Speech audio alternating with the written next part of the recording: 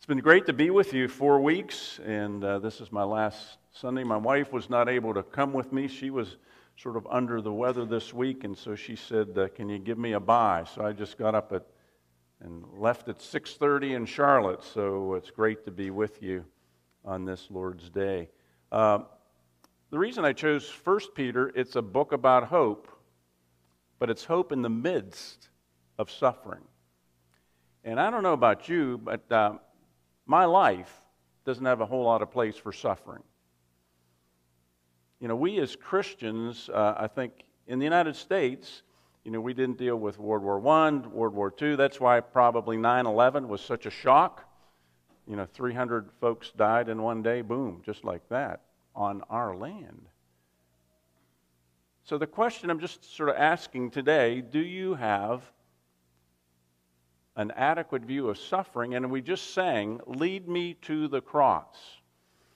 And certainly as we preach the Word, as we look from Genesis to Revelation, as we look at the Scripture, it leads us to the cross, which is about suffering and the very essence of the gospel. So I encourage you to finish reading chapters 3, 4, and 5.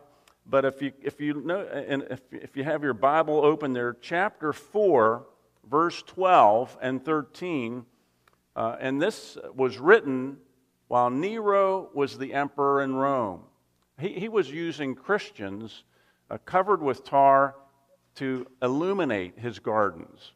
I mean, this is how wretched and how evil Nero was. But listen to chapter 4, verse 12. It says, "Beloved, do not be surprised at the fiery trial when it comes upon you to test you as though something strange were happening to you.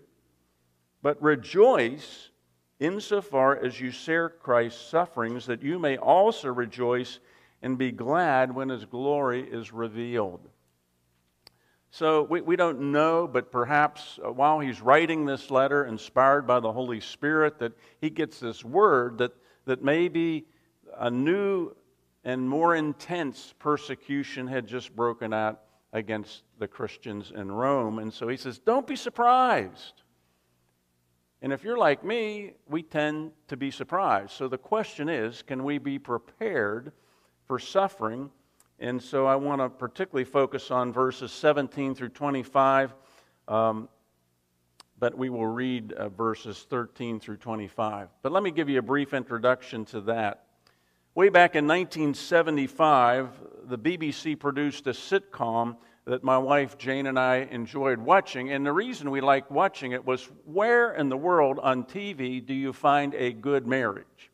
I mean, it just doesn't happen.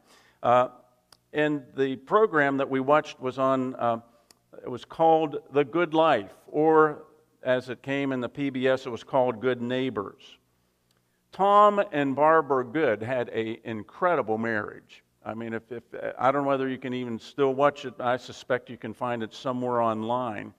But it's a contrast between the Goods, who have this incredible good marriage, and another couple that were next door neighbors. And on the 40th anniversary or 40th birthday, Tom Good gives up his job as a draftsman in JJM. It was a company that made plastic toys, that you put in cereal boxes. It almost makes you think of, we used to have the Jack boxes, try to get something out of that. Well, he did not like his job. He thought it was meaningless. He thought it was a conspicuous consumption and so forth. So their mortgage was paid off, and so what he desires to do, Tom and Barbara, they make this choice to become self-sufficient and embrace the simple life. I mean, we would probably say this is going off the grid. That's in 21st terminology. So listen to them. Their good life involves such things as they convert their front and their backyard to a garden, and they have fruit trees. But they also bring chickens and pigs. I mean, Pinky and Perky. And they also bring in a goat, Geraldine. I mean, it's a satire, yes. And they generate their own electricity using methane. the manure from the animals that they had. And they even attempt to make their own clothing. And they sell surplus crops to barter services for the essentials that they couldn't make themselves or buy. So the good life is self-sufficiency, being off the grid. And certainly there's some folks here in the United States who would see that as well. But the goods lifestyle absolutely horrifies their good neighbors who live next to them, Jerry and Margot Ledbetter. And the interesting thing is that they both of the guys work for JJM. But you see, Jerry has chosen to go up the corporate ladder. And through cunning and not necessarily work or brilliance, he just has made it so that he is in reach of being a managing director. But the amazing thing is that despite these conflicting views of what the good life is, they are good friends and they are good neighbors, even though there's some tensions from time to time. See, all of us have an image of what the good life is. And for most Americans, the good life, and I'm speaking for myself, does not include suffering. Even professing Christians don't have a place for it. For most Christians, the good life is simply our personal comfort, getting life as we really want it, just simply served as we would like it to be. And that's why Helmut Thielicke, who was a German theologian traveling in the United States after World War II, after they had experienced great devastation there in Europe and particularly in Germany, he said this. He said, Americans have an adequate view of suffering, and this is even more so today. I mean, think when we watch TV or read news on the internet as we see what's happening in the Ukraine. And there are Christians there that are suddenly have no place to be. I mean, when you see the devastation, and this is a sinful, broken world, and so you and I, in the comfort of this wonderful country, we just don't have any sense of this. Why? Because we haven't suffered a war on American soil. We have not suffered a lack of food or clothing or shelter, or even often, for many of us, even jobs. I mean, the job market is so good, you know, there's 2 million jobs out there, and there's only 1 million people looking for a job, so you can just simply move on. We have been so blessed that we think that we're entitled to a pain-free life. And so we've mistakenly concluded, and listen closely, that heaven has come to earth. And yet we would say, if we're thinking in our Christian mindset, that the best is yet to come. So we embrace the false hope and idol of, and some of you probably can't remember this because I'm an old man, but the old Milwaukee commercial says, it doesn't get any better than this. And the bottom line is, it does get a whole lot better than this if you've read the book of Revelation, chapter 20 and 21. But many of us think that the good life has actually come now.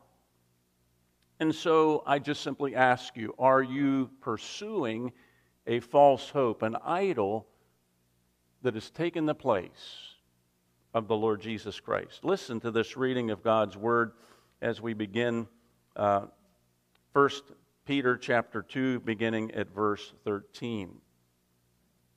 Be subject for the Lord's sake to every human institution, whether it be to the emperor as supreme, or to the governors as sent by him to punish those who do evil and to praise those who do good.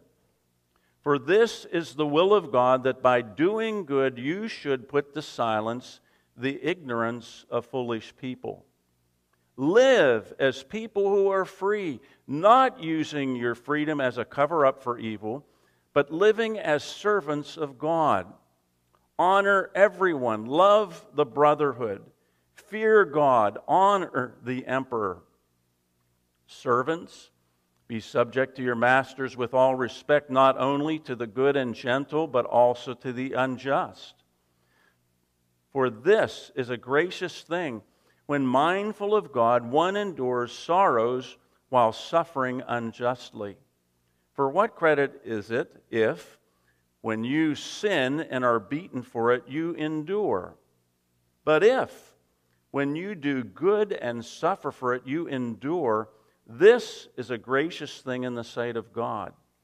For to this you have been called, because Christ also suffered for you, leaving you an example so that you might follow in his steps.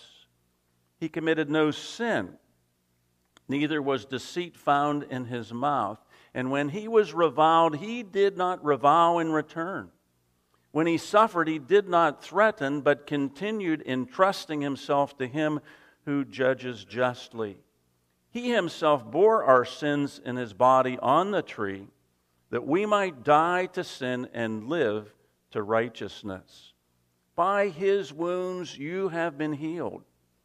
For you were straying like sheep, but have now returned to the shepherd and the guardian of your souls. Let's pray together. Father, we thank you for Scripture. We thank you that the intent of all Scripture is to lead us to Christ and to lead us to the cross.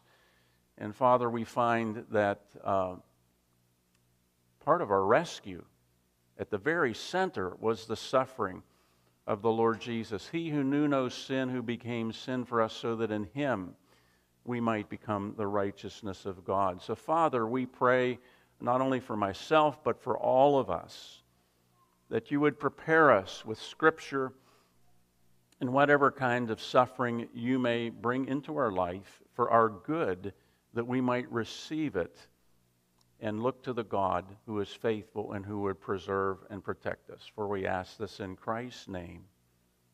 Amen. Peter addresses, and I'm not going to particularly work with verses 13 through 17, but I'm going to begin at verse 18. And Peter addresses the recipients of this letter as servants or slaves. Notice what he says there. Servants, be subject to your masters with all respect, not only to the good and the gentle, but also to the unjust. For this is a gracious thing when mindful of God, one endures sorrows while suffering unjustly. Now these verses, very candidly, have been used unjustly and twisted to justify slavery. And that is to misunderstand Roman slavery. In the first century, Roman slavery was not based on one's ethnicity or one's background. It was a status. In fact, 1/3 of the people in Rome were slaves, particularly in urban centers. And so this was their work status. I mean, if you will, Monday through Friday, they were slaves in the Roman status. So Roman slaves were encouraged to be educated. I mean, many slaves were more educated than their masters were, and slaves were the professionals in that era. Also, it was not a permanent status. Some people would even seek to become a slave so that they might gain Roman citizenship. It was a voluntary path for some of them, and many, by the age of 30, were able to gain their own freedom. So what is Paul envisioning here? He's envisioning a work situation that many of us experience. I mean, sometimes we may have the power to please our supervisor or our manager, and sometimes we may not. I mean, you may please them sometimes, but you may not please them all the time. I mean, that's just the challenge of working with people today. In fact, here the word masters, or what I would like to suggest today, you might say employers, are described as being unjust or harsh. The work that's used there is for someone that has a twisted backbone.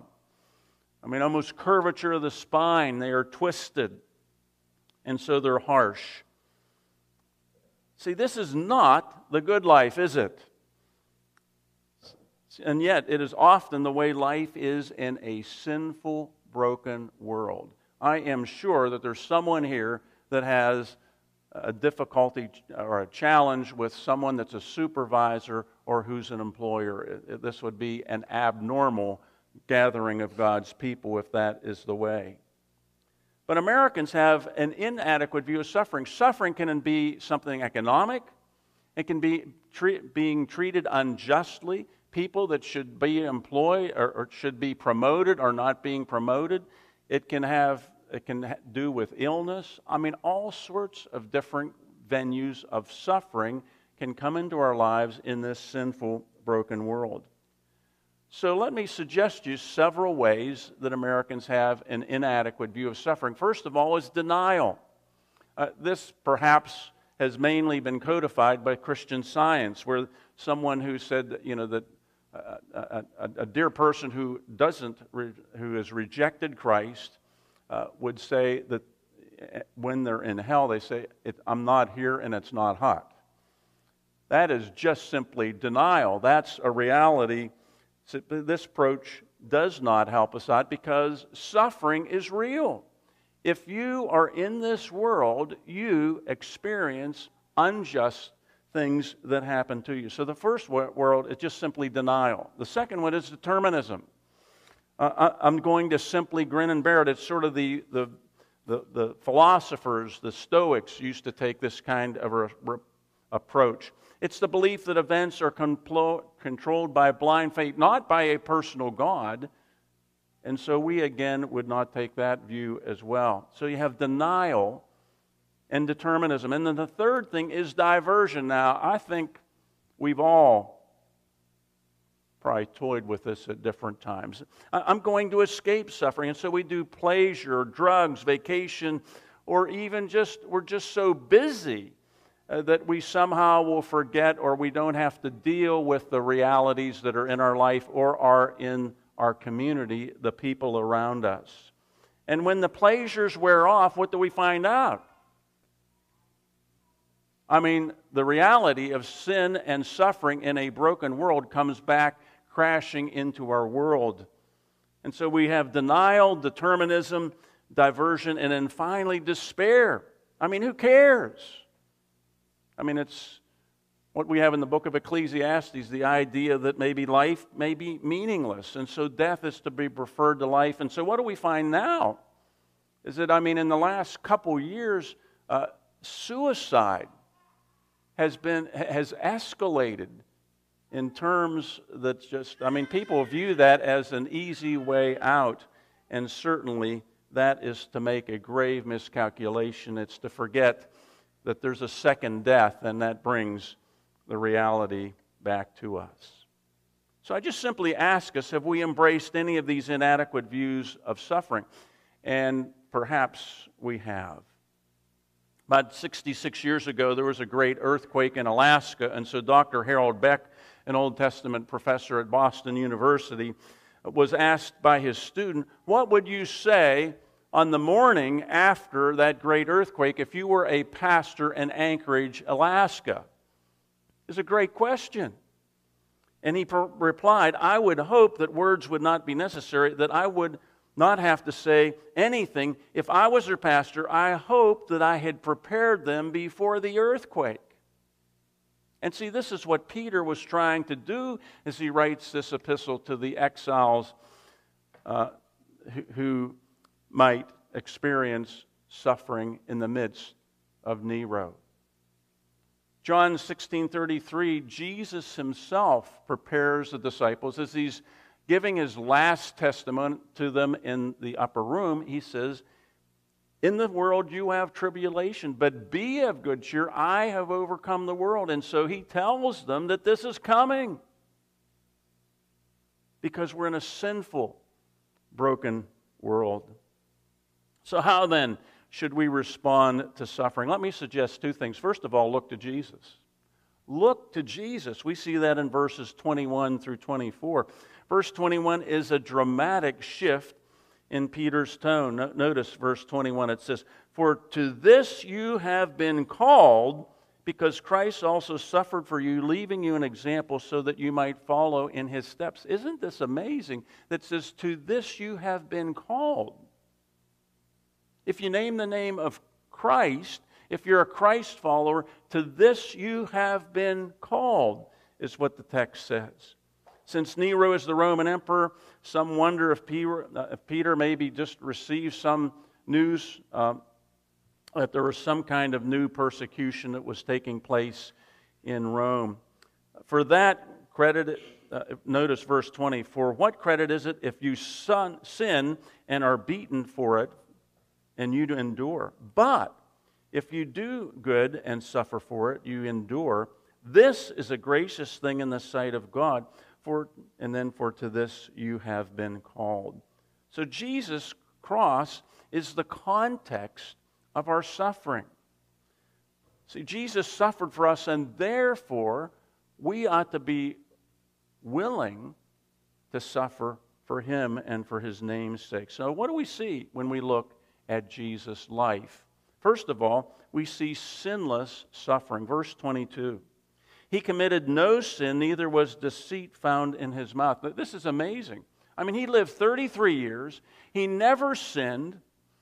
And this quotes Isaiah 53:9, where Jesus was assigned a grave with the wicked, even though He had done no violence and no deceitful word was in His mouth. In the midst, can you imagine this? In the midst of a broken world where people sin against you, where things are not fair, I mean, this is just beyond comprehension, but Jesus was without sin. And so therefore, if anyone deserved not to suffer, it was the Lord Jesus who had done no wrong, and this gives us grace when we suffer occasionally when we do no wrong. And occasionally that really does happen in your life and mine. So sinless suffering. We see that in Jesus' life. But secondly, in verse 23, we see submissive suffering. When He was reviled, He did not revile in return. When He suffered, He did not threaten, but continued entrusting Himself to Him who judges justly. God the Son had the right to be justly angry when He was treated as He was, and yet He gave up the right. And we're very much in a culture that everyone asserts their own right. But you see, Jesus gives up His right, and He entrusts Himself to the Father, who He knows is just. He does not retaliate. I mean, that is amazing. See, religious leaders, government officials, soldiers, the crowd insulted Him. He was quiet. He did not threaten. Instead, He entrusted Himself to the Father who judges justly. See, this is the real source of freedom, isn't it? Not wondering what people say around us, not thinking about even being concerned about what I think myself, but only being conscious of what God says. There is no greater freedom. People-pleasing is a dead end because, some people you can please all the time, but all the people you can't please all the time. So why not live for the affirmation of the Father? And Jesus there in John 17 says, I have accomplished the work which you gave me to do. His whole focus was pleasing God the Father. And so He first had sinless suffering, if you look at His life. He had submissive suffering, and then this is where Jesus' suffering is different than ours. It is substitutionary suffering. Notice verse 24. He Himself bore our sin in His body on the tree, that we might die to sin and live for righteousness. By His wounds you have been healed. See, Jesus took the rap for our sins. He who knew no sin became sin for us, so that in Him we might become the righteousness of God. See, there are a few things in your life, and I suspect, and also in mine, that really get under our skin. There is nothing more irritating than being blamed for something that you didn't do. Amen? I mean, it's all over us. And yet the Lord Jesus was willing to bear the rap for your sin and for mine on the cross, and He did it, as Hebrews said, for the joy that was set before Him. See, He endured the cross. That is what substitutionary suffering is about. American history records that there was an Indian tribe that was losing chickens. And so the chief said that, that there was going to be 50, first of all, he said that there was going to be 10 lashes for the person who was the perpetrator who was caught. Well, then it kept on happening. So he moved it up to 50 lashes. And then they found out it was the chief's mother that was stealing chickens. So they wondered, was justice going to be served? And so eventually what happens is the chief gives the whip to his strongest brave. He has his mother tied to the post, the whipping post, and then the chief takes off his garments and he wraps his body around his mother and he takes the 50 lashes that she deserved. That is substitutionary suffering.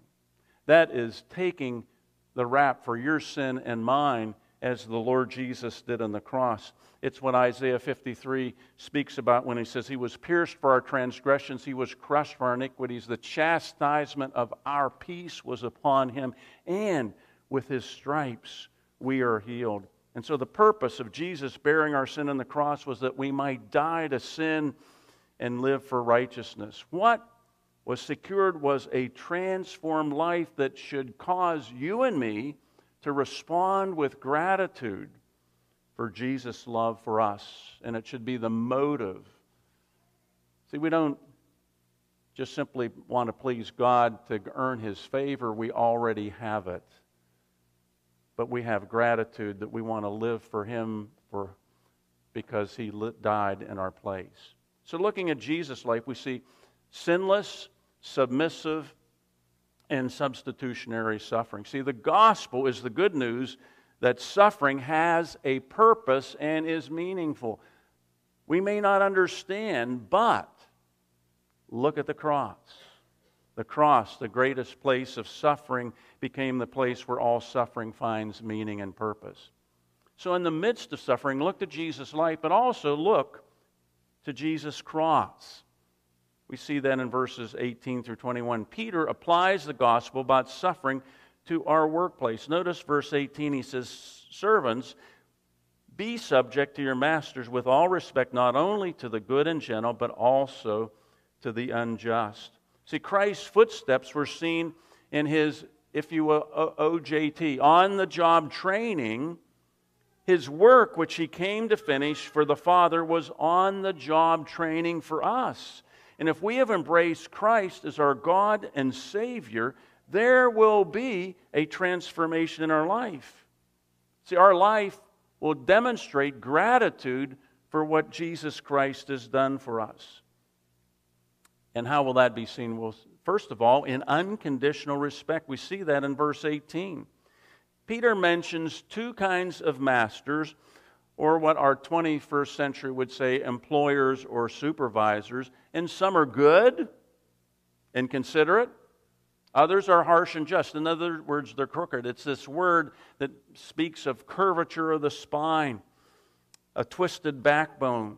See, we're not to respond to others according to how they have responded to us. I mean, we already encountered Romans 5:8, but God demonstrated His love toward us in that while we were yet sinners, Christ died for us. I mean, He has not treated us according to what we deserve. Who are we? Are we treating other people with what they deserve, or are we giving them grace and mercy and kindness? See, we are not to respond to others according to the way they treated us. When Christ was insulted, He did not retaliate. When He suffered, He did not threaten. Jesus does not treat us according to what our sins deserve. And so the gracious and merciful way to respond is, first of all, unconditional respect. Everybody is made in the image of God. We need to treat them like that. And how else will an unbelieving secular culture know that Christians are different unless that is the way you and I respond? So the first thing we see by God's grace is that by gratitude, we are able to demonstrate unconditional respect. But a second thing is God consciousness. Notice verse 19. For this is a gracious thing, when mindful of God, one endures sorrows while suffering unjustly. For what credit is it if, when you sin and are beaten for it, you endure it? But if, when you do good and suffer for it, you endure, this is a gracious thing in the sight of God. This is real freedom. Peter shows the way to freedom. We live moment by moment conscious of God. Our motive, above and beyond everything else, is to please God. If you even look at this afternoon at 1 Corinthians chapter 4, it's interesting. We should be unconscious, not worrying about what other people think about us, not even worrying about what we think about ourselves, but entrusting ourselves to a faithful God. See, this is commendable, which is the word grace. God's grace becomes visible in our life when we patiently endure unjust suffering because our motives are pleasing to God. Jesus' motives was not controlled by how he was treated. See, he lived to please the Father. Do we live to please the Father? And that's why Jesus was always free and a slave to no one. See, the gospel, if you really understand it, destroys the institution of slavery by its very essence. So life in a sinful, broken world is filled with suffering, unjust suffering, and suffering caused by the consequences of sin. And yet, we are told that the cross, which was the worst and the most unjust suffering the world has ever known, was God's plan for us. And we saw that in the reading in Acts chapter 4. In Acts chapter 2, it says plainly, when Peter preached at Pentecost, he says this man Jesus was handed over to you by God's set purpose and foreknowledge, and you, with the help of wicked men, put him to death by nailing him to the cross. But God raised him from the dead, freeing him from the agony of death, because it was impossible for death to keep hold of him. See, suffering is at the very heart of the gospel that has rescued you and me from the penalty and the power of sin. God suffered for us, and so this means, whether we understand why we're suffering, that God has a purpose and it's meaningful. Many of you perhaps have either read the book The Hiding Place or have seen the movie. It was about Corrie ten Boom. But the Nazis had placed Corrie and her sister, Betsy, in a prison because they had hidden Jews. And they were taken to Ravensbrück camp in Germany. And there the women would gather, and there was 10,000 women in this camp. And they were kept in lice-infested conditions, and utterly inhuman. And so, but they would gather one morning, always to have a Bible study. And Betsy was leading the Bible study, and then one woman mocked their faith in God and said, "If your God is so good, why does he allow such suffering?" And then, dramatically, she tore the bandages off of her hands. And she said, "I was a violinist in the orchestra." And she showed her mangled hands. And as you imagine, there was shocked silence. And then Corrie stepped to her sister Betsy's side and she says, "We can't answer why that question, but all we know is that our God came to earth and became one of us, that he suffered for us and was crucified for us, and he did it because he loved us." You know, there's a lot of questions about suffering that you and I, this side of death, will never be able to answer. But what do we know? That the Lord of the universe loved us, came into a sinful, broken world, and was willing to suffer for us. And so ought we not also to be willing and joyful to suffer for him who loved us and gave his life for us? And so therefore I would say to you, the good life will involve suffering. Do we have room for suffering is just a question. I pray that suffering does not come into your life or mine, but you know what? If it comes, are we prepared by the gospel? Jesus' cross alone gives us the context of suffering, and it reminds us that suffering has meaning and purpose because Jesus Christ lived, died, and suffered for us, and He did it for the joy that was set before Him. Let us pray.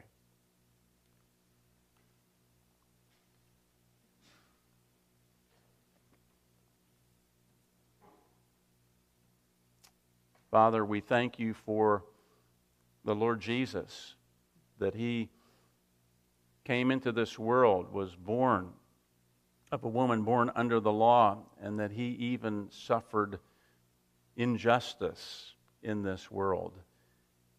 And so, Father, we thank You that we have a mediator at Your right hand, O Father, who understands our weaknesses, who understands what it is to live in a broken, sinful world.